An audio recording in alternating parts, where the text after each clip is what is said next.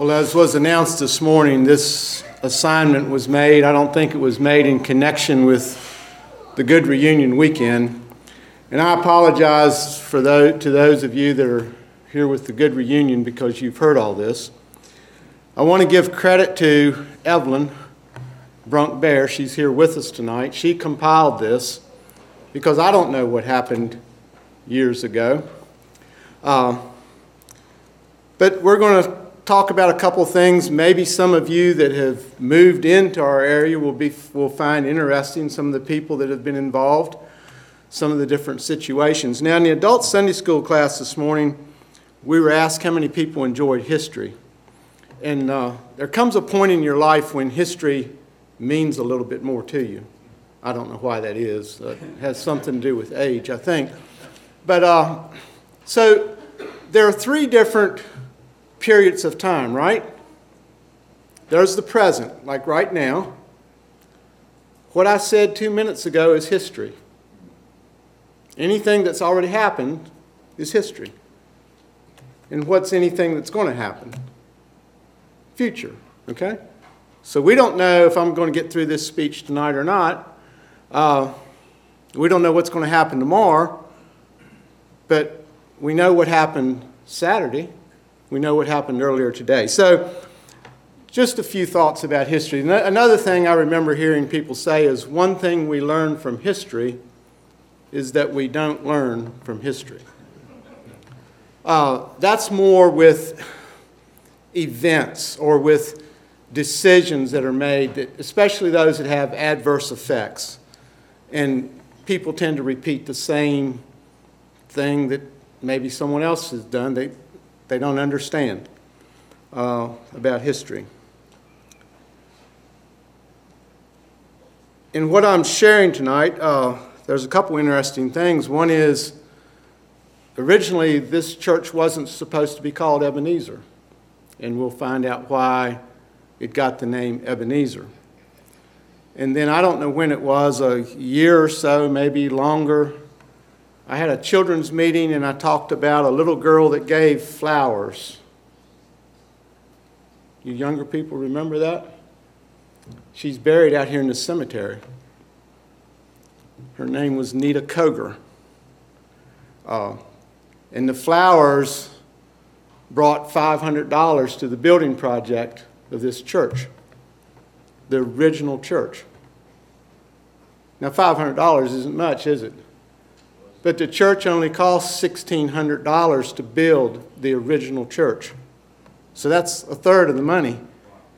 Came from a little girl giving flowers and then dying, I forget, weeks, months later. And it touched the heart of the man that was passing through here. So, Evelyn, I've pulled from a couple of your articles. She said it wasn't copyrighted. She passed it out, so I guess it's public domain. But I'll try to make this interesting. And unfortunately, I have to read most of it. It was October of 1904 that preacher Henry Good and his wife Susan and daughters Susie and Mary left Concord, Tennessee. Presumably by train, they traveled to Halifax County in southern Virginia to establish a new home and to pioneer a new Mennonite church in the community known as Wolf Trap.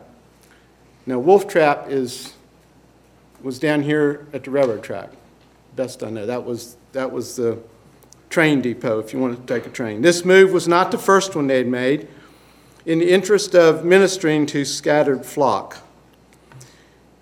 Henry H. Good was born in Rockingham County, Virginia in 1850. He was the son of Henry and Elizabeth Brunk Good, grandson of Bishop Daniel Good. He married Susan Ressler of Lancaster, Pennsylvania in 1871. They moved to Elida, Ohio in 1876. Henry H. Good was ordained first minister for the Pike Mennonite Church in Elida in 1880. By 1888, the Goods learned of a need for a minister at the Concord, Tennessee, where an Amish community and a Mennonite group were both without resident leadership. So there were two different groups of people there, and they didn't have resident ministry. They lived in adjacent valleys. After an investigative group, Henry H. Goode moved his family there in the fall of 1888. It was quite a job to unite two groups into a harmonious congregation, but for a time, the amalgamation was successful. By 1900, however, some of the first settlers had died and some were moving to other communities. The group never agreed to join a conference, although it was known that Henry H. attended sessions of Virginia Conference when he could. During the spring session of Virginia Conference in 1903, Henry H. was approached by Deacon Isaac Grove of Augusta County, who said he was thinking of locating some of his children in Halifax County, Virginia. He asked Goode to stop by and preach for them passing through that area. Brother Grove, however, did not follow through with locating any of his family in southern Virginia at the time. Nevertheless, Henry H. Goode paid a visit to the area in late 1903 and was attracted by the character of land, the prices of which farmland of good quality could be obtained, the adaptability of soils to general farm products, the water supplies, and climatic advantages. He made the decision to move to Halifax County, praying that a Mennonite church could be established there. To publicize the area he found, Goode wrote articles for church papers and to individuals describing the county and telling of what he saw as possibilities. A year later, in the fall of 1904, Goodes arrived with their possession and purchased a 200-acre farm where they soon built a house. And that would have been down here at Wolf Trap. Henry H. was a man of vision. He saw opportunities as mission to be accomplished. He seems to have been happy in his calling and ready to minister wherever there was a need. He envisioned a new church in this community where people were not used to attending church services. But he did not know he only had 4 years to invest in the new church he would pioneer. In the book of Proverbs, Solomon says, "Where there is no vision, the people perish." Proverbs 29:18. Vision was alive and well in the Henry H. Goode, and only eternity will reveal the number of people who were saved because of his ministry and faithfulness. Now, some of you that are farming, you probably wouldn't have seen the vision he saw here for adaptability, and I mean it's not a major ag place, but maybe from where he had been before it was pretty good. I don't know. When the Goodes moved to Wolf Trap, they bought a farm with acreage on both sides of the railroad and built a 2-story house. Along the railroad right-of-way was a building owned by the Union Railway, which Henry H. secured for the purpose of holding services. The Mennonites used it on Sunday morning. The Baptists used it on Sunday afternoon. The building had white clapboard siding, was heated by a wood stove with a tall stovepipe that went up through the roof. The benches were quite primitive. In other words, they were different than what you're sitting on now, and I'm going to describe them to you just a little bit. A plank to sit on and a plank to lean against. So it was a bottom seat with space and a back plank. Those benches played part in an incident that almost caused Henry H. Goode to lose his composure one Sunday while preaching. A neighbor man who sometimes came to church, it appeared for no other reason than to sleep, decided to take a nap. He slouched on a bench, pushed his legs through the opening in the bench ahead of him, and went to sleep. On this Sunday, deep in sleep, his body began to slide down and down and down until he fell off the bench. But his legs remained stuck in the bench opening in front of him, and he was helpless to get them free. His predicament was a source of amusement to those sitting around him, and soon even preacher Henry H. Goode saw the humor in the situation. His son, Henry, which would be grandpa to Nathan and Joy and Evelyn and Rosie and witnessed the event. He said up until then he had never seen his father laugh in church. But the preacher reportedly held his hand over his mouth, paused a moment, and on with his sermon without compromising his dignity.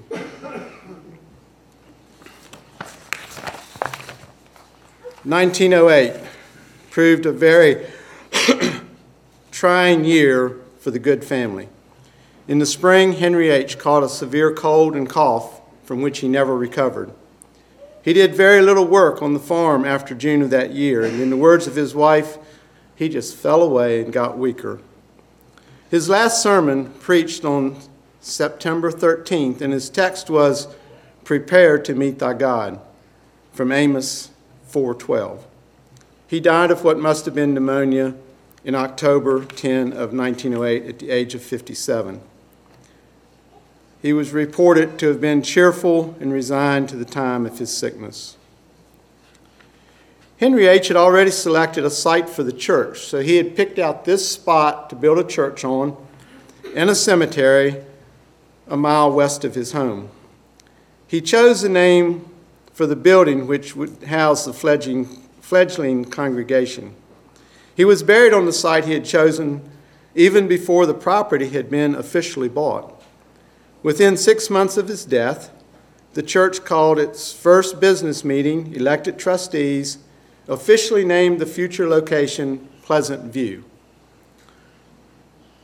Agreed to purchase the 2-acre property for a sum of $40. They borrowed the money from one of the church members to pay for it and agreed to fence part of the ground for a graveyard as soon as possible or convenient. Preacher Elam Horse continued to pastor the flock, whose membership numbered 10 in November of 1908. By January of 1909, the membership had risen to 34, largely because of people moving in. Permission was given to ordain from Virginia Conference, and on June 12, 1909, ordination called Gabriel Brunk, who had moved to Wolf Trap from Elida, Ohio, to the ministry. That same day, a new arrival, Deacon Eli Kaufman, was called to carry out deacon responsibilities in the new church. And by the summer of 1910, the membership had increased to 53 members. The new church also had a vision for the needy around the world, probably because of informative articles in church papers. On November 25th, 1908, Thanksgiving Day, an offering was taken for India mission work. It amounted to the grand total of $7. The first revival meetings at Wolf Trap began Christmas Day of 1908. Brother Erasmus Shank was the speaker. 8 souls made good confession, 6 of them with the last names of Connor. Brother Shank received permission from Bishop A.P. Heatwell in Harrisonburg to baptize the new Christians before he left the community, and that was accomplished January 3 of 1909. So a lot different than what we do now. They had revival meetings late December and baptized the 1st of January.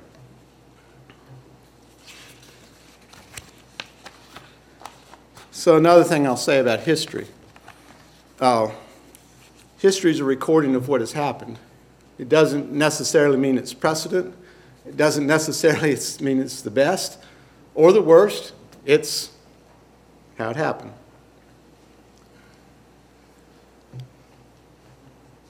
The struggling church at Wolf Trap had other discouraging events to deal with. One member sadly got into financial trouble, damaging the church's reputation. He and his family left the community, broke their connections with the church. Some locals who had accepted Christ joined the church and fell away. Because Ebenezer was geographically isolated from other Mennonite churches, young people often lacked fellowship with other Mennonite youth. They didn't run to Harrisonburg every weekend or every other weekend, or you didn't travel that way at that time for numerous reasons. They didn't have phones to text or to call their friends. If you were in a remote area, you were in a remote area. And that's sort of how it stayed. Some locals who had accepted Christ joined, that need was particularly met from some of them. The isolation part was met when they started attending short Bible term at Eastern Mennonite School in Harrisonburg, which became Eastern Mennonite College and now Eastern Mennonite University. But they used to have a short summer Bible term that the young people would get, where they broadened their acquaintances. Brother Joseph Driver, when he was bishop, often invited sisters from Augusta County to accompany him on his regular trips to South Boston so there could be some outside fellowship for the Ebenezer women. In 1920s, some of the young people, when they were of age, left Halifax County to work in other Mennonite communities. Those experiences provided fellowship and new friends. It must have been a discouraging time for those who stayed and faithfully carried on. Besides regular services, community prayer meetings held in homes, these meetings were well attended and great interest was shown. Many were led to look deeper into the scriptures, and some were added to the church. One of the most outstanding additions to the church during this period was Otis Sneed, who came from a missionary Baptist background. His convictions grew as he studied in the community prayer meetings, despite much opposition from his wife, his friends, extended family. He joined the Mennonite Church about 1931. So Otis Sneed was the minister here for years, and my family moved here in 1965 to my dad to relieve him of his responsibility. So a lot of this history is very accurate and documented, but let me read Otis Sneed's testimony. He wrote this himself. It's entitled Why I Became a Mennonite. It was written in, or published in Sword and Trumpet, first quarter of 1950. By reasons of request, yet reluctantly, I give testimony of my experience into changing my fellowship from the Missionary Baptist to the Mennonite Church. My only purpose here is to help fellow travelers into a closer fellowship with the Lord Jesus Christ. And I trust it will all be to the glory of God. I wish to cast no undue reflection on the Missionary Baptist Church, nor upon those who opposed me while I was counting the cost. At the age of 10, I confessed Christ as my personal Savior, united with the Missionary Baptist Church, and enjoyed fellowship with that group for nearly 20 years. I feel that I should say those years I lived up to the light that I had received. But, praise the Lord, in His abundant mercy and grace, through contact with the Little Mennonite Group prayer meeting, which was conducted in homes in the community, God revealed more light to me. Please, dear friend, do not interpret this as a second work of grace. It was instead a growth in grace in the knowledge of the Son of God. The last 3 or 4 years I was with the above-mentioned church were years of conviction and remorse. By several passages of Scripture, God, through the presence and power of the Holy Spirit, brought conviction upon me. This was not because I had backslidden or fallen from grace, but rather I had received more light. As more light dawned upon me, I became more and more miserable until I became willing to walk in this newfound light. Jesus said, "If any man will do his will, he will know the doctrine, whether it be of God or whether I speak of myself." I received the conviction that in order to maintain my faith, and the salvation I received through faith in the atoning merits of the shed blood on Calvary, I must be willing to do the Lord's will. I would think of the thief on the cross who was ushered into paradise without even being baptized.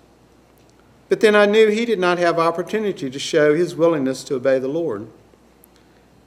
I saw here marvelous grace and also a demonstration of Jesus' power to save. This is the Lord's doings, and it's marvelous in our eyes. I would reason, since the thief on the cross was saved, why then was it necessary for me to obey the gospel and keep the ordinances of the Lord's house? But I knew the Christian church is now established. Jesus gave her, after the cross, a great commission, which incorporated the command to teach observance of all his commandments. As all that was involved dawned upon me, I began to feel as though the wrath of God was upon me. For I was holding the truth in disobedience. Romans 1:18. I found I was guilty of the sin of omission. I remembered that Jesus said, "If you love me, keep my commandments." John 14:55. Why call ye me Lord, Lord, and do not the things I say? Luke 6:46. Not everyone that saith unto me, Lord, Lord, shall enter the kingdom of heaven, but he that doeth the will of my Father which is in heaven. Matthew 7:21. The time came for action. But what must I do? I was anything but happy. I remember Jesus said, "If ye know these things, happy are ye if ye do them." I decided to take Jesus at his word because I wanted to have part with him. The question was, what steps can I take? I felt I could not convert the whole Baptist convention to obedience to the full gospel. I spoke to my own pastor. He, along with others, contended that most of the ordinances I called attention to belonged to the customs of another age. They said that the teachings of Jesus in the Sermon on the Mount belonged to the millennial time.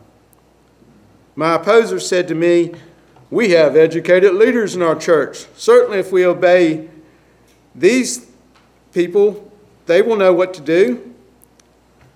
I replied, Jesus said to his Father, "I thank thee, Father, that thou hast hid these things from the wise and prudent and hast revealed them unto babes." Also, the world by wisdom knew not God, and the wisdom of this world is foolishness with God. I suppose they put me in a class of those who are mentally deranged. So what could I do but change my fellowship and come out from them and find fellowship with a group that espouses the full gospel? This I did. But the cost of discipleship. My wife said, "If you join the Mennonites, I will leave you." Dear reader, do not think that she did not mean it. But God took care of that. Actually, I went through with that ordeal in my mind. But like Joseph, I can now see the hand of God in it all. It was God's way thus to test my willingness to go with him all the way.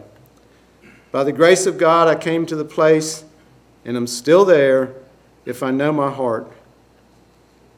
If you, dear friend, are not happy, come to the foot of the cross, leave self and selfish ambitions there. My mother also objected and pled earnestly in tears, "Please don't." It seems as though I can hear her now after 21 years. She insisted that my best friends would turn me down and that many other things would happen. Others said, "You are violating the fifth commandment. You should honor your father and your mother." Again, the question returned. What shall I say or do? I remembered God's promise.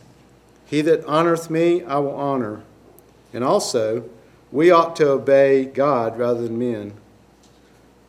Who was I that I should withstand God? So I decided the best way to honor my mother was to wholeheartedly obey my Lord, who gave his life for me. My father died when I was 9 years old, and some of my friends asked, do you think your father was saved? They knew that I believed he was. Then they asked, why do you think you must keep any more ordinances than he did? To them I said, that seems easy for me. Jesus said, whomsoever is given much, much is required. Luke 12:48. Now that God has revealed his will to me more completely,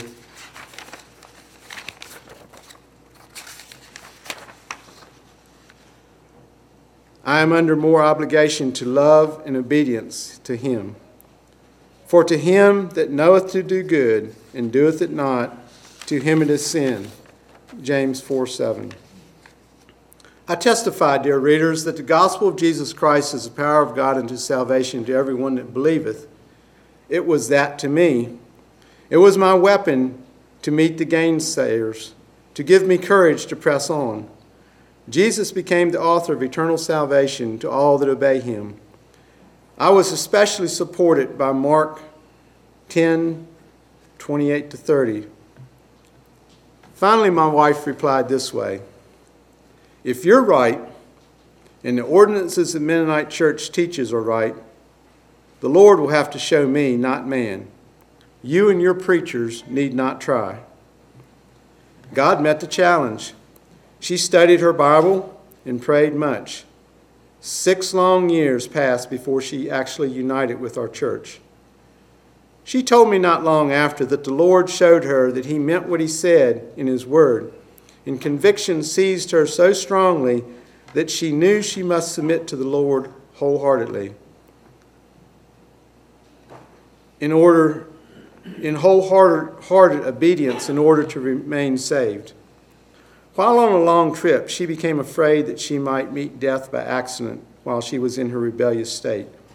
And she promised the Lord that if he would give her a safe trip home, she would unite with the Mennonite church and carry out her convictions fully.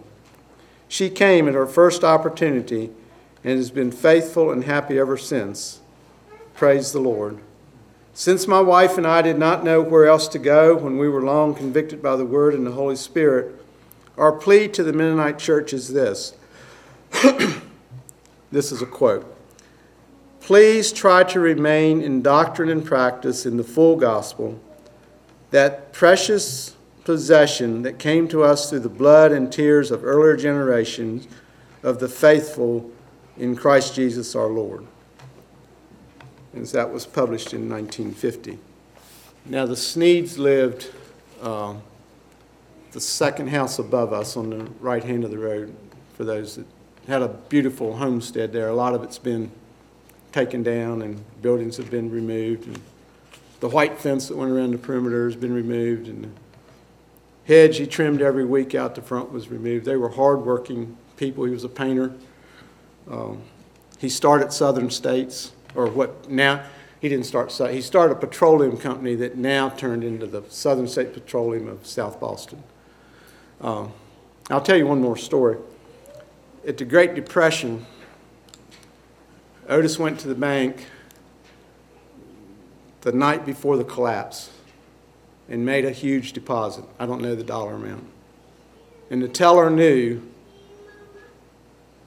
that he'd never see his money again. But he came to make the deposit. She could not say, don't do this. You don't want to do this. I don't want your money. She took it, and he lost it. And it was a large amount of money. Okay, let me see where I'm at.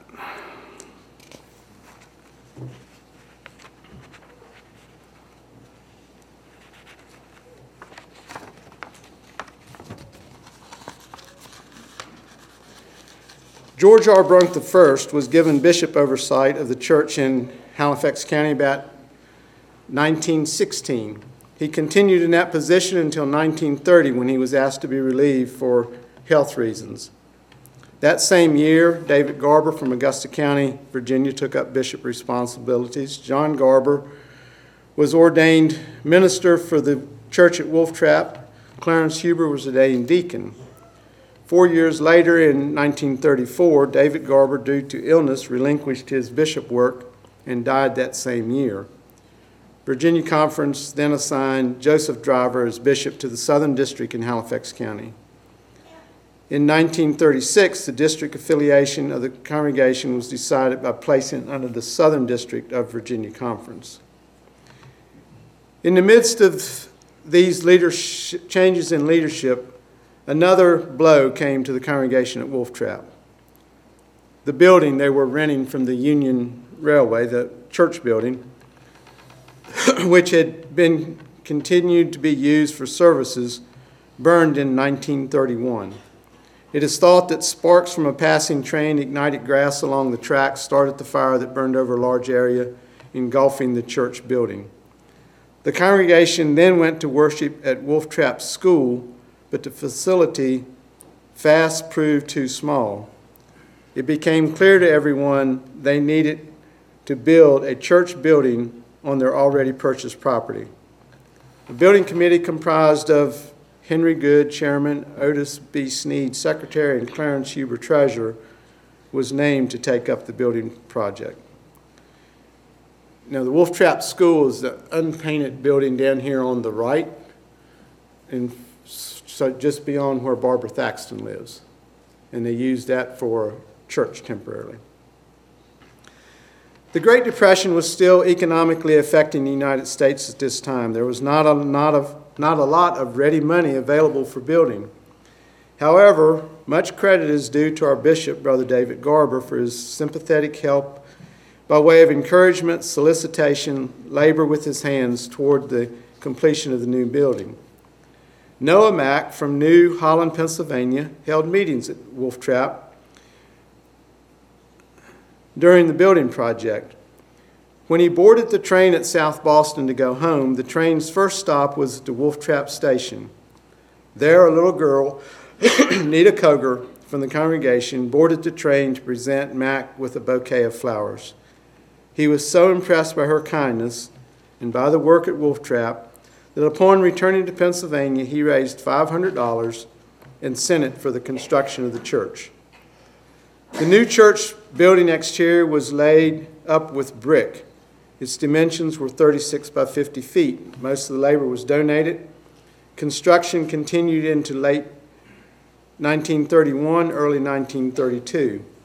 The total cost of the building was $1,600. The dedication of the church took place on March 29 of 32 with Brother David Garber preaching the dedication sermon. On the text, "He that built all things is God," from Hebrews 3:4. B.B. King also spoke from Joshua 4:5 through 7. "What mean ye by these stones?" As its dedication, the new church received a new name. A new generation had risen since Henry Good's choice for the name Pleasant View for the property in 1908. Because the building of the church had been blessed with donated labor, a lot of monetary contributions from many churches, Bishop David Garber suggested that the church's name be Ebenezer. "Hitherto hath the Lord helped us," from 1 Samuel 7:12. The name was accepted by the congregation, and Ebenezer has been its identifying name since that time.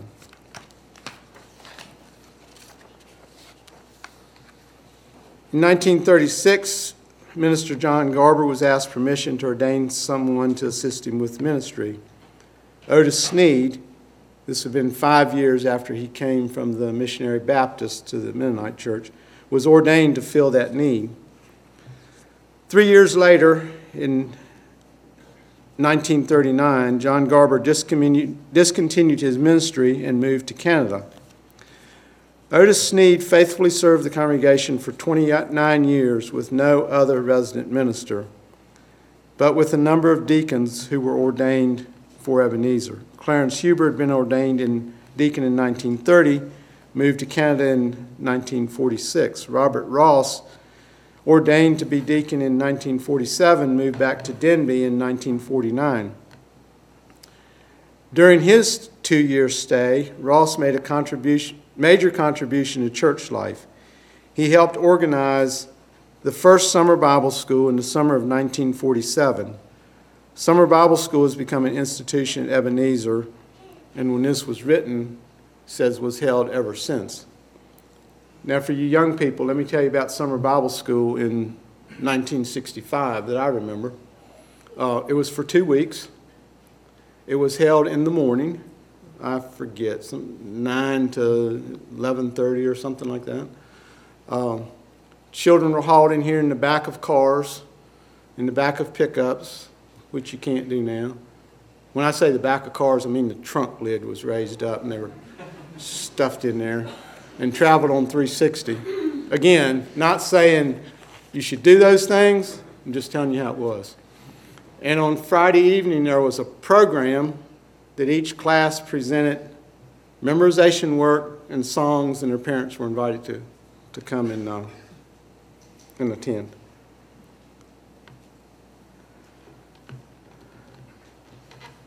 Henry Good, son of the congregation's founder, was ordained in 1952 and faithfully served that position until his death in 1957. Arthur Bronco joined membership in 1936, was ordained deacon, also by lot, in December of 1960. He served until he moved back to Ohio in 1972.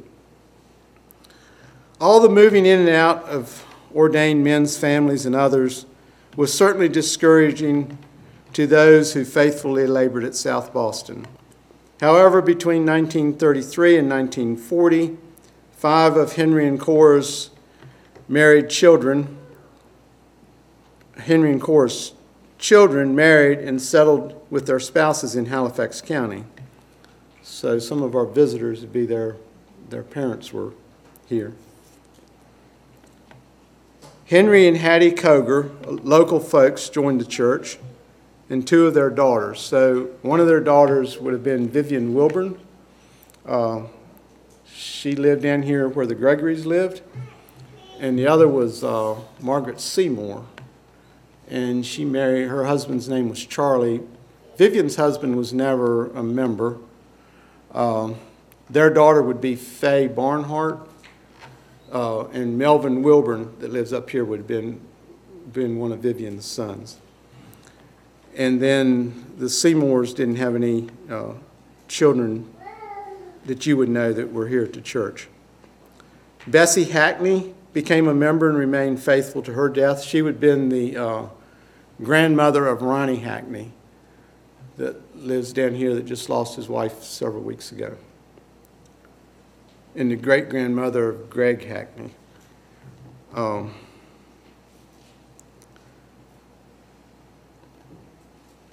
Blind James Connor joined Ebenezer membership as a young man and continued to walk with the Lord walk to church with his cane until his health declined.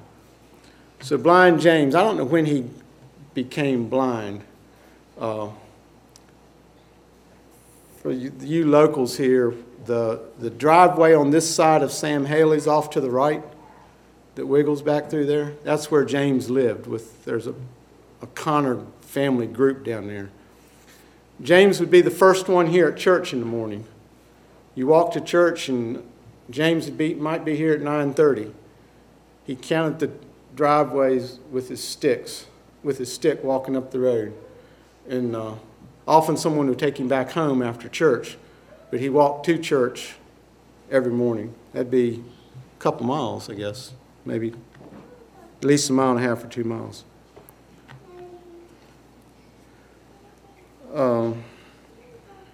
Rhoda Holsinger united with the church in 1961. They would have lived at the rundown Holsinger place there where you turn to go to Bevins, to the left when you turn in, and she lived her last days where the school teachers lived, down here at the little white house on the right.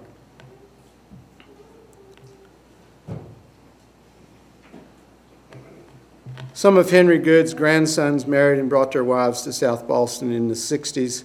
In these ways, the church slowly grew, but no new Mennonites moved into Halifax County in the period between 1949 and 1965.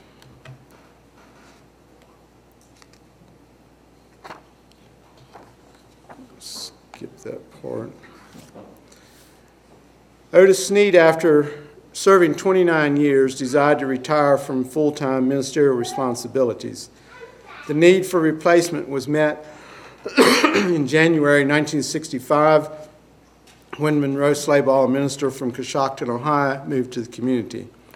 Bishop Franklin Weaver of Waynesboro, who replaced Joseph Driver at the latter's death, or Driver's death in 65, presided at Monroe's installation service in early 1965. During Monroe's 18 years as minister at Ebenezer, baptisms, marriages continued to add new members to the church. A loss came to the congregation in 1971 when Bishop Franklin Weaver was killed in a work accident. Roy Kaiser was then added, Ebenezer was added to his list of bishop responsibilities. A little bit about building renovation.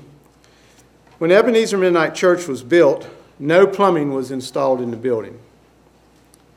So for you little children that go out several times during the service, sometimes to the bathroom, you didn't go out the back door and air condition.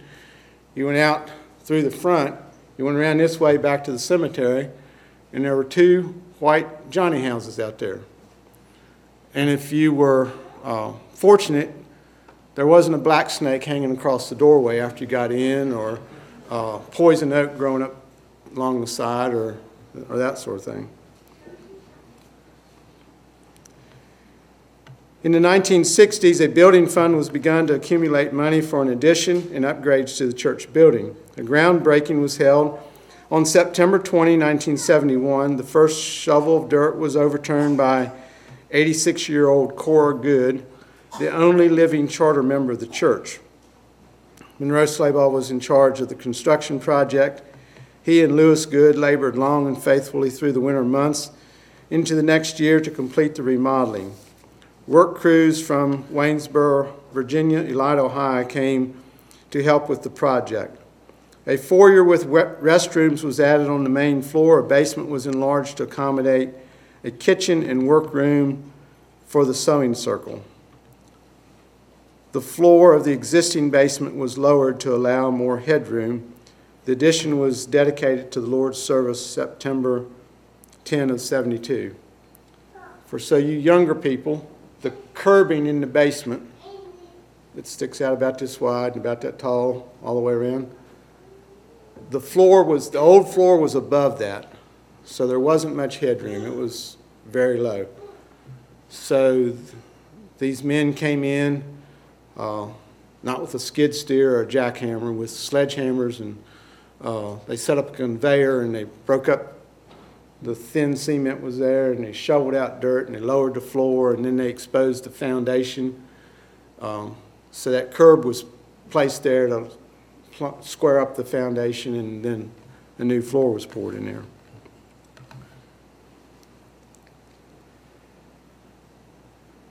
Okay, during Monroe Slabaugh's tenure of ministry, Virginia Conference began to make changes in its practice and administration with which some members of Ebenezer felt uncomfortable.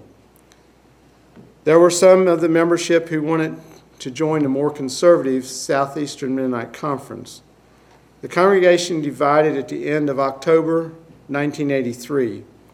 Settlement was made between the two factions. Members who decided to stay with Virginia Conference began to hold services in Cluster Springs, Virginia, in a building. It was a former Presbyterian church, not where they're at now. They met in that old Presbyterian church for, I don't know, 5, 6, 7, 8 years. They called their congregation Faith Mennonite, and my father took up ministerial responsibilities there. 16 members who chose to join Southeastern Conference continued to worship at Ebenezer, the church that's still called by that name. Because they were left with no minister, Lloyd Hartzler from Harrisonburg, Virginia, was assigned ministerial responsibilities at Ebenezer. He and his wife moved to South Boston and lived here for 3.5 years. John Risser of Harrisonburg became the bishop of the congregation, and John Weaver from West Virginia served as deacon until he was later ordained minister. At that time, Franklin Burkholder took up deacon responsibilities at Ebenezer. During this time, several Mennonite families from other parts of the country moved to South Boston and became part of the church. At least one local family joined after being convicted by its spiritual teachings. This growth was an encouragement to the congregation, which had been left with a reduced membership following the division in 1983. On November 29, 1987, Gerald Good from South Boston was ordained minister at Ebenezer. He was mentored by Lloyd Hartzler for 6 months, and then the Hartzlers returned to the Shenandoah Valley.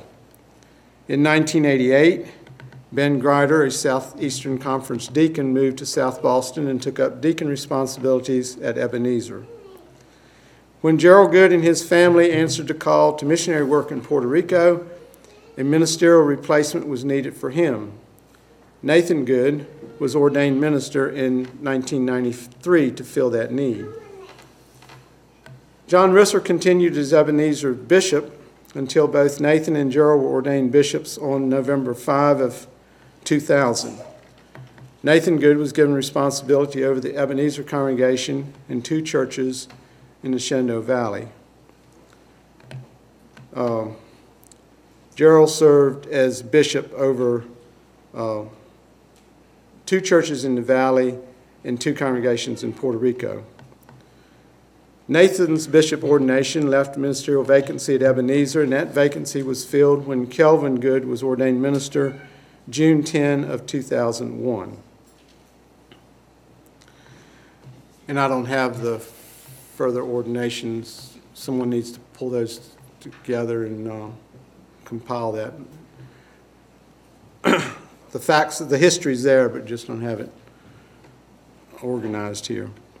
Membership at Ebenezer has fluctuated through the years. Sources don't always agree exact membership. However, that there were only 5 members in 1906. Succeeding years, membership ranged from 5 in 1906 to 45 in 1922. Average membership tally was from 1904 to 1940 was 26. Membership average in those years was 34. From 1961 to 1970, the average number of members was 41. In the 1980s, the average membership was 24. It was during a later period that the church divided and the number of members was reduced to 16. In the decade of the 1990s, membership was in the low 50s. Ebenezer families had always sent their children to Halifax County Public Schools through the years. It was not until the fall of 1983 there was a church school at Ebenezer. Since then, it's been a great blessing to the congregation. And Lloyd Hartzler was one of the driving factors when he was here. He stressed, we need to get our children in our own school. We need to get them out of public school.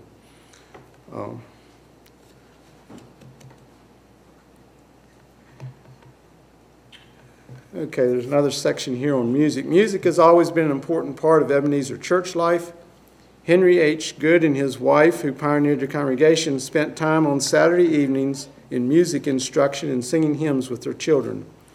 Their attempts to instill a love of good music in their children were not lost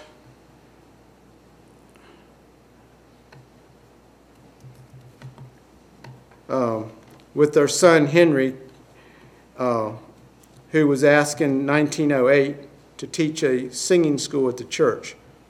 And Henry Good carried on the tradition of music instruction, singing in his own family, which affected congregational singing in a positive way. At Ebenezer, one Sunday evening a month for many years is devoted to singing. Several music rudiment classes through the years taught young people to read music and sing in parts. In 1964, Ebenezer held its first hymn sing the first Sunday of May, when the church was filled with people who enjoyed congregational singing in special groups. and that continues to today.